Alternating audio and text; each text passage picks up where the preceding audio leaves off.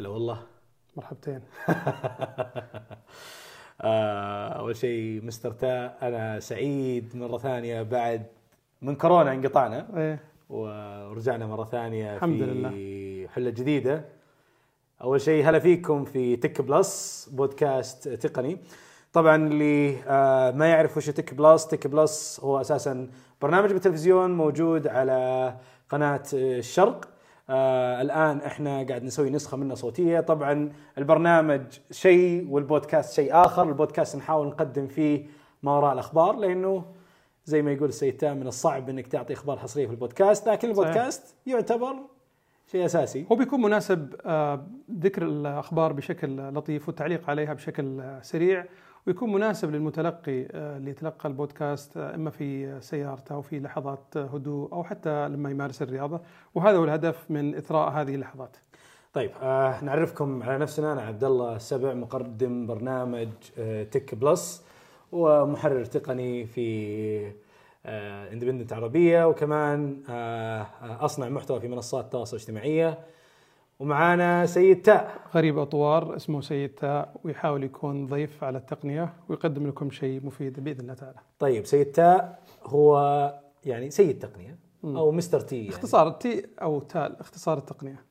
يعطيك العافية. ما ممكن انك تكشف عن اسمك في المستقبل؟ يوما ما. انا قاعد احاول فيك انك تطلع معي مؤتمر جاي، بس واضح انك ما تبي احد يعني. ان شاء الله. طيب نبدا. اول شيء ثريد، يعني اذا ما تكلمنا في اول حلقه عن ثريد، والله كنا مخططين بالحلقه مرتبه، بس ماشي. ثريد والتقنيه دائما هي تجي تحوس كل شيء، لازم يجي كل يوم كل اسبوع شيء جديد. يعني احنا هذه حلاوته. الى قبل يوم الخميس الماضي احنا كنا نفكر في شغلات كثيره، جاء ثريد على قولتهم غير المعادله التقنيه. طيب اللي ما يعرف ثريد هو برنامج منصه تواصل اجتماعيه جديده. العجيب فيها انها مرتبطه بالانستغرام. ايش رايك في الموضوع؟ والله شوف، هي ميزه وعيب في نفس الوقت. الميزه ان سرعه الانطلاق، كثير من التطبيقات تحتاج احيانا الى مده طويله لتبنيها والانطلاق فيها وزياده عدد المستخدمين، لكن يبدو لي شركه ميتا استفادت من عدد مهول من المتابعين او مستخدمين التطبيق لتفعيل شبكه مهمه منافسه لتويتر، وهذا أعطاها دفعة سريعة للانطلاق، وسجل ملايين المستخدمين في ساعات بسيطة. أنا يلا لحقت أصير من ضمن أول مليون، فما بالك بالأرقام اللي وصل لها لحد الآن.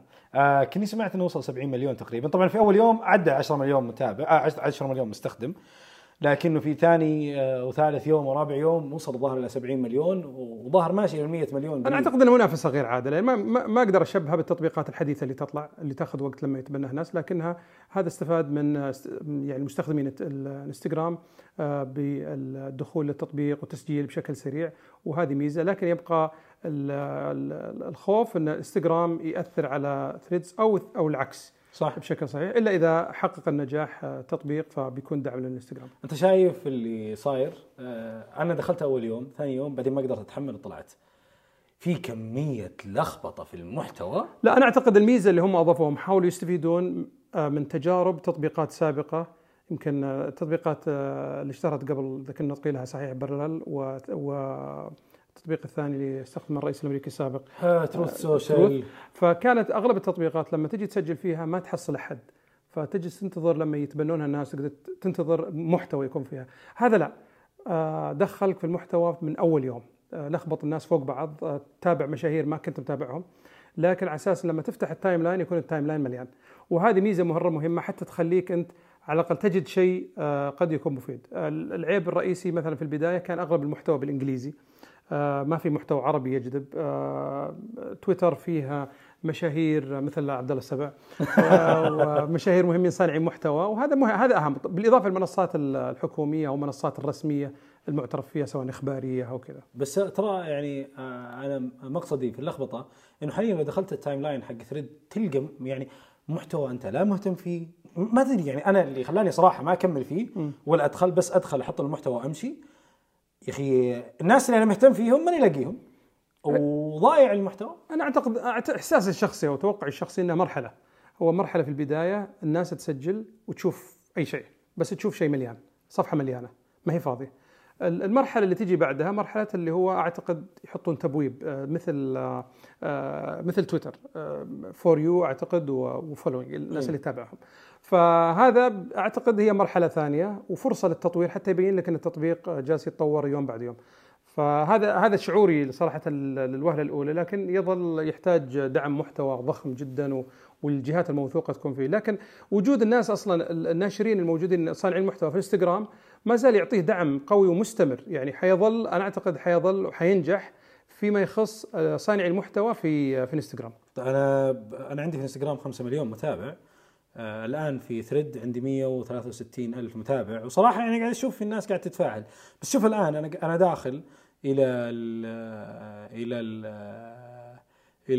إلى المنصة، وعلى ذكر المنصة وزير الإعلام السعودي سلمان دوسري مغرد أو مو مغرد، إيش نقول له، مثرد ما تصير كاتب محتوى.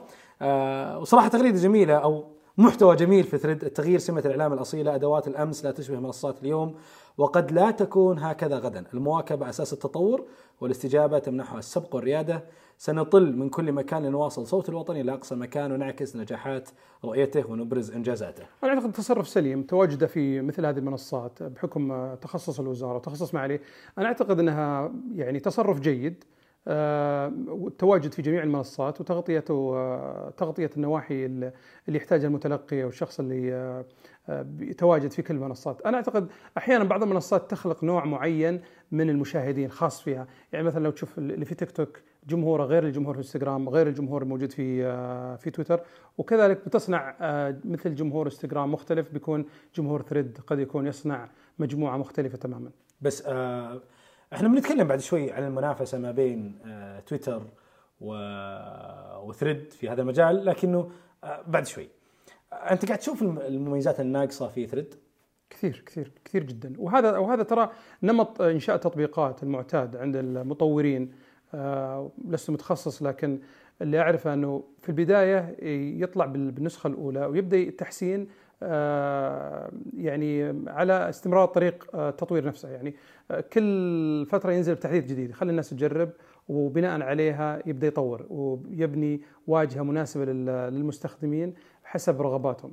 وياخذ التطوير ياخذ له وقت، لكنه يترك فرصة أو لازم يترك فرصة للمجال للتطوير. ما تقدر تنتظر التطبيق لما يكتمل وتصنع محتوى متكامل. طيب إذا أنت يعني شايفه، بس يعني ترى ناقص مثلا رسائل الخاصة ما هي موجودة في ثريد، ناقص انك تدخل من اي مكان. طبعا تذكر تويتر اول ما بدا تويتر ما كان فيه يعني مزايا. الحين تويتر بادي يطلع مزايا بسبب ضغط المنافسه. بس يعني خلينا من ضغط المزايا. يعني انت منصه اجتماعيه طالعه، اذا انت منصه اجتماعيه طالعه فالمفترض انك اول ما تدخل انت شايف المميزات اللي واصله منافسك، تبي تنزل اقل. ما اعتقد انا ما زلت مصر على الراي انه نمط تطوير تطبيقات وبناء منصات جديدة أحيانا توفر فيها الحد الأدنى وبعدين تطلع فيها واحدة واحدة حتى تفتح. بس يعني خلينا نكون منطقيين. يعني أنت ماخذ مهندسين تويتر السابقين اللي فصلهم إيلون ماسك بعدين تنزل لي منصة لا فيها هاشتاجات، لا فيها رسائل خاصة، لا فيها شيء. طبعا شوف، أنا أظن أن اعتمادهم على الانستغرام لسبب واحد، عشان ما حد يجي يسرق اليوزر نيم. يعني لو تلاحظ اليوزر نيم حقك هو اليوزر نيم حقك اللي موجود في الانستغرام، فأتوقع أن ترى هذا بس هذا بيجيبنا العيب الجديد أنك إذا بتقفل الحساب لازم تقفل حسابك على الانستغرام. هذه قابلة للحل، هذه أمور قابلة للحل، لكن بنفس الوقت لا تحط لي هاشتاجات، لا تحط لي رسائل خاصة، لا تحط لي مميزات كثيرة. ممكن يكون أحيانا أسباب تقنية. يمكن هم لما بنوه على يعني نطاق يمكن سيرفرات أو كذا ما تتحمل الضغط في اليوم الأول، وبالتالي يعلن فشله. لذلك هو بيبدأ سموث ويراقب، بعدين شاف الوضع يبدأ يفتح مزايا شوي لمجموعة مستخدمين. مثل ما تسوي تطبيقات كثيرة تفتح بعض المزايا لمجموعة مستخدمين، بعدين تبدأ توسع دائرة الاستخدام فيه عشان ما تضغط الخوادم أو السيرفرات اللي قد تكون ما تتحمل. بس شفت الحركة اللي مسوينها اللي في التنبيهات حاطين تنبيهات للعامة وتنبيهات للأشخاص الموثقين. يعني ناسخ تويتر حلو كذا، مو حنا بس يعني سوى كل شيء نفس تويتر. يوم وصل هاشتاجات هنق، يوم وصل والله ما تدري. يعني أنا أعتقد في بعض الأحيان في بعض الحيل التقنية تستخدمها بعض الشركات قد يكون عندهم مزايا ما تنزل على طول. طيب. يعني يعطي فرصة أن كل فترة ينزل خبر. يعني مثلا يترك فرصة الآن، الفرصة الأولى أن الناس تستوعب التطبيق، بكره ينزل لك يفعل الهاشتاج فينزل هو في نشرة الأخبار، يتصدر نشرة الأخبار، لأن الهاشتاج أعتقد هو اللي بيفعله. إذا كان في شيء زي الهاشتاجات، وهو موجود في انستغرام الهاشتاجات يعني فعالة، المفترض شيء أساسي. ما أدري. شفت تويتر سوت يوم الإطلاق سوت أي أحد يكتب عن ثريد حركة. اي طبعا اللي ما يعرف في منصات التواصل الاجتماعي في منها منافسه عاليه، فلو كتبت مثلا في تويتر عن ثريد وكذا التغريده حقتك ما تلقى تفاعل، اكتب بعدها عن اي شيء ثاني. شوف بقول لك شيء، انا يمكن من اغرب الاشياء اللي لاحظتها انه تويتر اصبح يمكن لما تبحث في جوجل عن اي معلومه طبيه صحيه دينيه سياسيه مصدرها تويتر. فهو الان قاعده بيانات لا يمكن الاستهانه فيها. فاللي متساهلين انه انتصار ثريد في المعركه بين التطبيقات الان مستحيل. اعتقد يتكلم عن شيء مستحيل. مرجع رئيسي. طبعا هذا لا يمنع يعني برضو انت ترجع تذكر ايام المنتديات، ما زال بعض المعلومات تجيك من جوجل توديك المنتديات قديمه، فتقول الله هذا ارث قديم كيف اصبحنا. فالان موجود الان تويتر، لكن لن تكون يعني لو بيموت تويتر قدر الله ما راح يموت يعني بالشكل السهل هذا، انه والله المنافسه بتكون بين ليله وضحاها.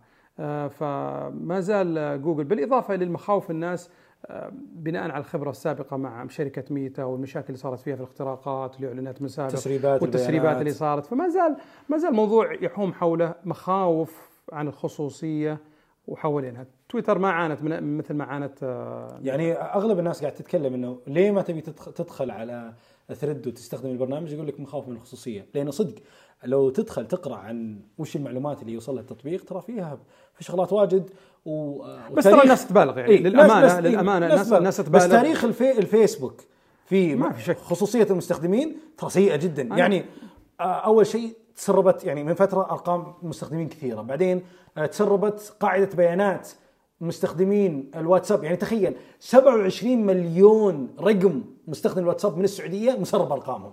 صحيح. من دون اسماء من دون شيء. صحيح. بس يعني هذا يدل انه ما زالت المخاوف يعني شوف نتكلم عن عالم السايبر وعالم الانترنت.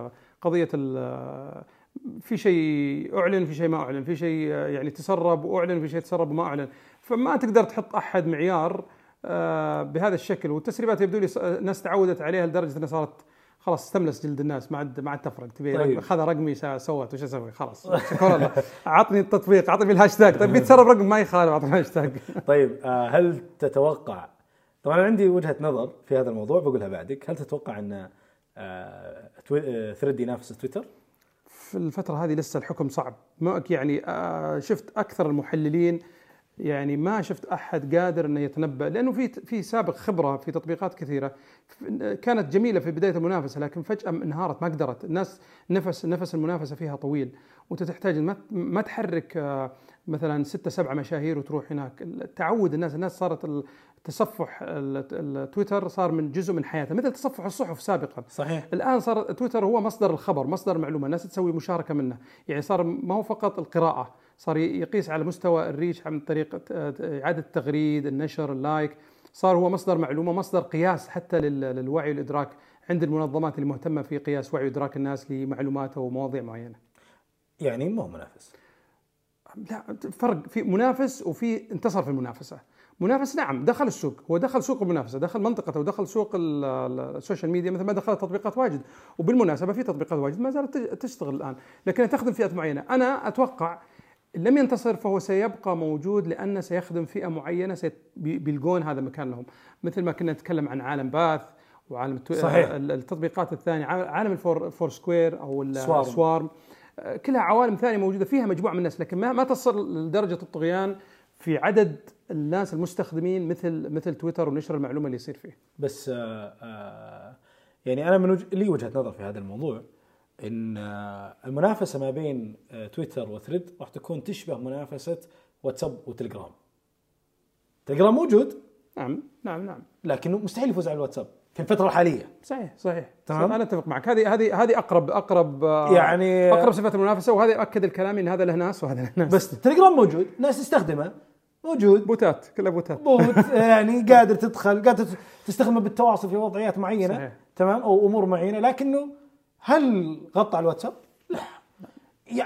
يعني مع كثرة المميزات اللي موجودة في تليجرام، لكن الآن ما هذا اللي يفوز اللي عنده قاعدة مستخدمين عالية جدا. وبس نقطة ثانية وجدا مهمة، إذا جينا نتكلم عن قاعدة المستخدمين، ترى تويتر عنده يعني تقريبا حدود 400 مليون أو يعني مش ما بين 300. لكن قاعدة لكن المستخدمين فعالين. أي تويتر فعالين. الانستغرام ممكن تجد يعني حسابات كثيرة مخصصة لنشر الصور فقط. يعني ممكن واحد يكون عنده 4-5 حسابات، كل واحد متخصصة. أتكلم عن الناس اللي ينشئون حسابات متخصصة وليس العادي. يعني أنا شفت واحد كاتب صانع محتوى في انستغرام يقول في أول يوم فتح ثريد قال أنا منحاش من تويتر لأني ما عرفت أتعامل معه، والآن جابوا ثريد دخلت كمان ما عرفت أتعامل معه، برجع أكمل أنشر محتواي فقط في انستغرام.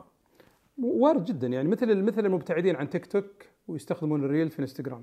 هذا له عملاء وهذا لا تفتح هذا الباب. لا وهذا لا أنا أتكلم عن أحيانا وجود تطبيقات يخدم فئات معينة ولا يعني الانتقال من تطبيق إلى تطبيق آخر. بس في نقطة مهمة وأنت أثرتها في موضوع شو اسمه ريل وتيك توك. أنا سمعت خبر عنك أنك الآن بدك تفضل ريل على تيك توك. لا شوف، ريل يعني والله ما أقدر أفضل ريل على تيك توك. تيك توك اللوغاريتميات اللي فيه تخليك مدمن البقاء فيه وما تقدر تفكه. حلو. ما أبغى أسهب فيها. أنا لي قراءة يعني شخصية ما هي بتقنية في آلية عمل تيك توك، يمكن نتكلم عنها في حلقة ثانية، حرام ناخذ. لكن لا هي بس إجابة سريعة. لا ما زلت أدخل هنا وأدخل هنا بنفس المقياس. ريلز ميزتها جودة المحتوى اللي فيه، جودته عالية جدا. الناشرين اللي فيه جودتهم عالية جدا، لا من ناحية التصوير ولا من ناحية حتى جودة المحتوى وإخراجه. فهنا عالي جدا. هناك لا، تلقى عالم ثاني مختلف، شطحات مختلفة تماما.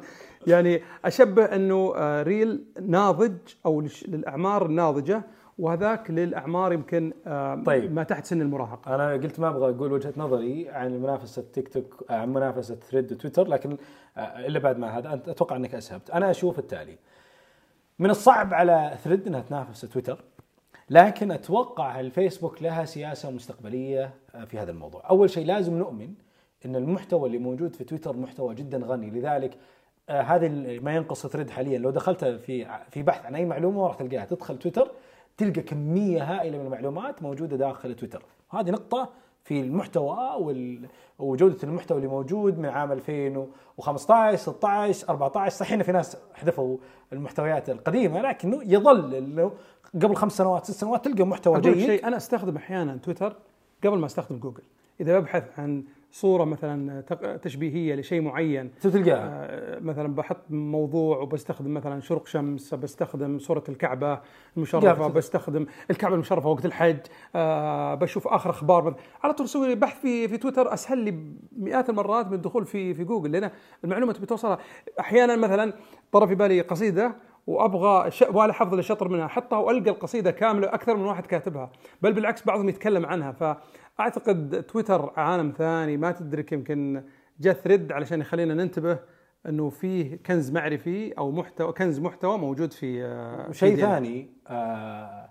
اللي ممكن يأثر على تويتر شيء واحد وتفوز فيه انستغرام. أول شيء لازم نعرف إن مستخدمين انستغرام من الفئات العمرية حقاتهم مختلفة، وبالغالب تلقى فيه فئات عمرية صغيرة بالسن. انستغرام يلعب على هذا الموضوع، إنه بعد 10 سنوات أو 15 سنة أنا وفرت بديل لتويتر موجود هنا. لذلك يوم طلعوا تكلموا قالوا إحنا ما لنا شغل في السياسة، ما لنا شغل في إخبار السياسية، إحنا ما نسعى نكون موجودين هناك. هم عندهم تصور، حط عيني بعينك. هم عندهم تصور تمام إنه الفئات الصغيرة في السن تستخدم انستغرام بدال تستخدم تيك توك. بعدين تخلص من انستغرام وتخلص من هبة انستغرام، تبدأ تبحث عن محتوى كتابي وتنضج في العمر، تنتقل لثريد، ما تروح تويتر. فهو خلال 10 سنوات باني على قولتهم فئة عمرية جديدة، باني مستخدمين جدد. ترى نفس ما سوى في فيسبوك يوم إنه شاف إنه عنده مشكلة في نمو بالفيسبوك وإنه يتوسع أكبر، راح شرى انستغرام ونمى انستغرام بشكل رهيب. بس ما زال تويتر. أنا أتفق إلى درجة معينة في كلامك، لكن ما أعتقد أن فيسبوك يمكن عندها نجاحات في هذا الجانب وفرت بديل اللي هو الانستغرام. ما زال في ناس تستخدم، بس ترى بس فئات عمريه كبرت في السن الان، وما زالت اتاجد او يعني ملتصقه بشكل اكبر مع الفيسبوك. الان اغلب الاجيال موجوده الان، او الجيل الصغير تجدهم ميالين، حتى المستخدم، وانا ما اتكلم باحصائيه لكن اتكلم بقراءه شخصيه. المستخدم سواء في امريكا او في مستوى العالم الصغار في السن يستخدمون تويتر لمجموعه كثيره من الاسباب، منها الخصوصيه الخاصه. يعني هو ممكن يفتح حساب ما فيه الا اثنين عشان بس يفضفض او يكتب كلمات خاصه فيه، او انه يتابع المشاهير اللي عنده. ما عاد عنده استعداد يفتح فيسبوك وهو صعب معقد في الكتابه بس خلني اعطيك اللي ياكد معلومه. تفضل. شوف يوم انستغرام انسخت فكره الستوري، ترى احنا نشوفها مو ناجحه عندنا في السعوديه بشكل كبير، لكن لاحظ مثلا المستخدمين في مصر، لاحظ هم ما دخلوا على عالم سناب شات، فهو يوم دخلوا ترى في الستوري ترى يظنون ان انستغرام، يعني بعض المستخدمين ما اقول الكل، يظنون انستغرام هو من اوجد فكره الستوري، فلذلك يقول لك يعني انا ابدا اعطي مميزات جديده للمستخدمين خليهم يستخدمونها. لذلك ميزه الستوري ناجحه بشكل كبير في مصر. لو تدخل على صناع المحتوى المصريين تلقاهم قاعد يعتمدون على الستوري في انستغرام بشكل قوي، ما يستخدمون سناب شات. سناب شات جدا ضعيف في مصر، لأن بداية ظهور سناب شات عندهم كان يحتاج جوالات ذكية، كان يحتاج شيء عكس انستغرام اللي كان ما يتطلب مثل هذه الأمور. بعدين يوم بدأت الشركات الصينية تدخل السوق المصري وتقدم جوالات بسعر جدا مناسب للسوق، بدأوا يدخلون ما يفتحون حسابات سناب شات.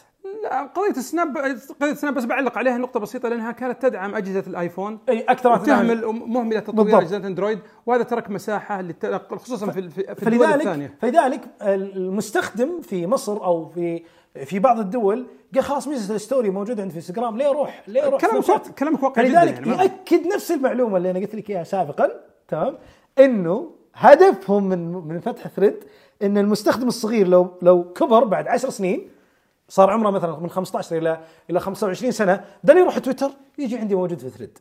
كلامك واقع ومنطقي، لكن أنا أقول لك ما هو بالضرورة يكون هو المثيل الناجح.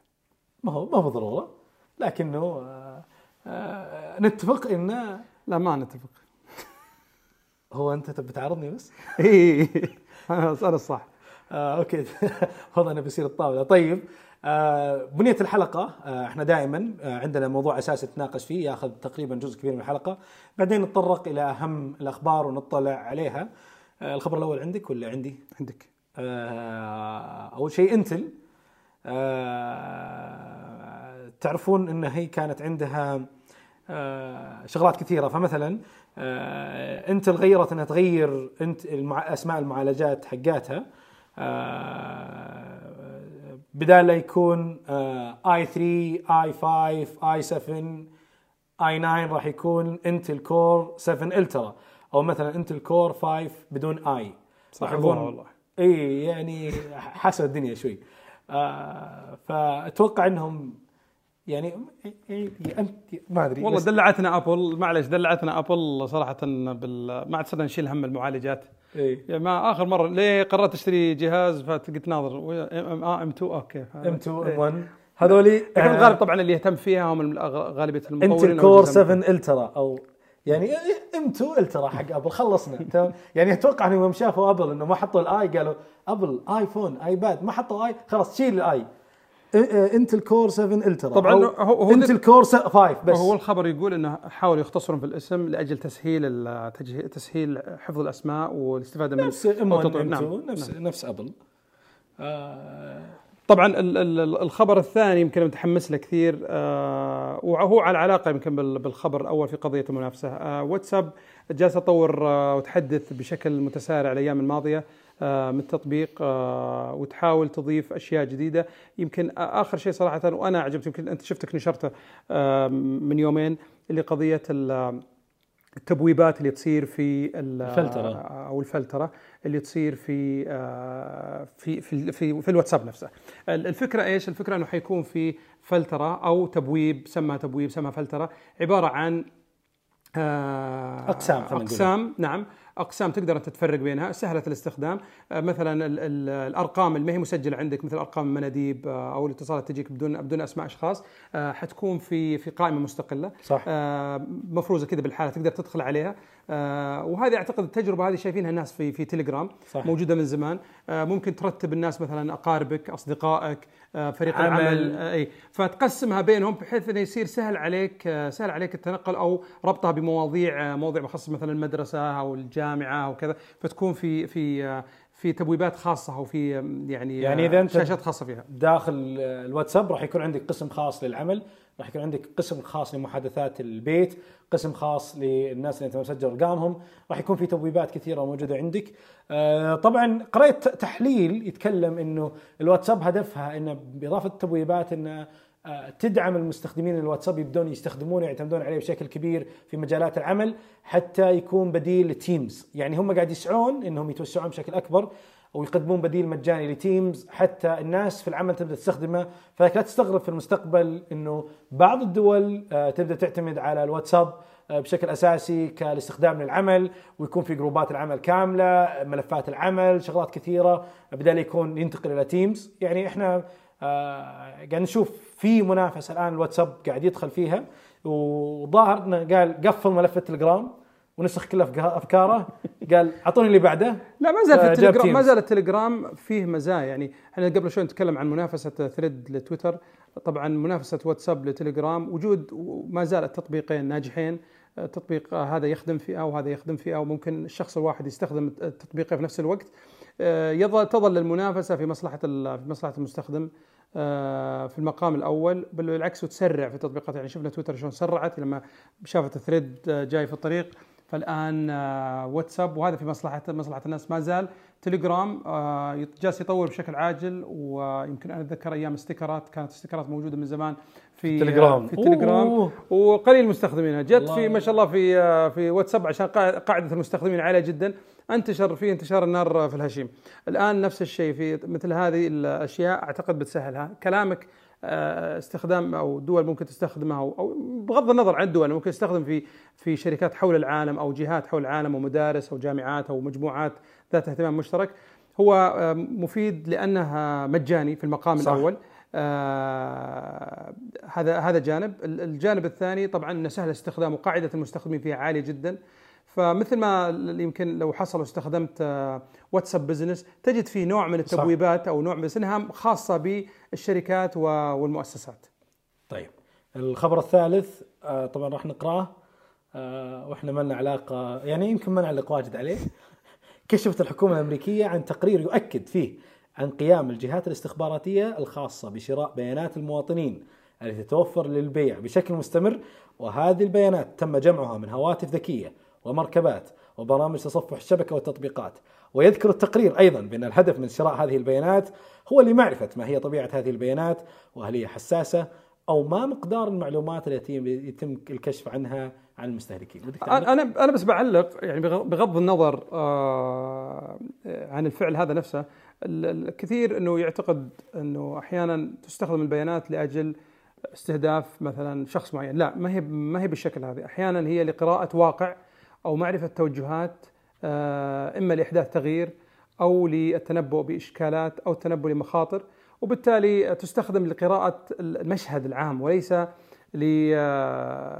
لاستهداف أشخاص معينين أو لاستهداف شيء معين. لا، في الغالب تكون لقراءة عامة، مثل ما تسوي بعض الجهات وبعض الشركات حتى في تسريب البيانات أو في شراء البيانات المسربة. أحيانا يبي يعرف الناس وش قاعدة تسوي، قاعدين مثلا رايحين يتوجه معين، جالسين يهتمون بشيء معين، فتلقى في ردة فعل بهذا المقابل. مثل جمع البيانات اللي قاعد يصير في بعض التطبيقات، ما يستهدفك أنت شخصيا، وهذا ليس تبرير، لكن ما يستهدفك هذا شخصيا، لا، لكن هو بيشوف وش كثر عدد الناس اللي تستخدم تطبيقي بالشكل الفلاني، أو أنها الموجودة في المكان الفلاني. لما يكون يتعقب الموقع، يقول لك بعض المواقع، بعض التطبيقات تحاول تتعرف على موقعك، مو لأن تبي تعرف أنت وين واقف فيه، لكن مثلا بيعرف عدد اللي في مثلا في مدينة إكس أو مدينة واي أو دولة واي، وش كثر مثلا مستخدمين. هذا واحد من الأمثلة، لكن طبعا الأمثلة الأخطر من ذلك مو دورنا في هذا البرنامج الحديث عنها. لكن هذا بس إذا تكلمنا عن الجانب، خلينا نقول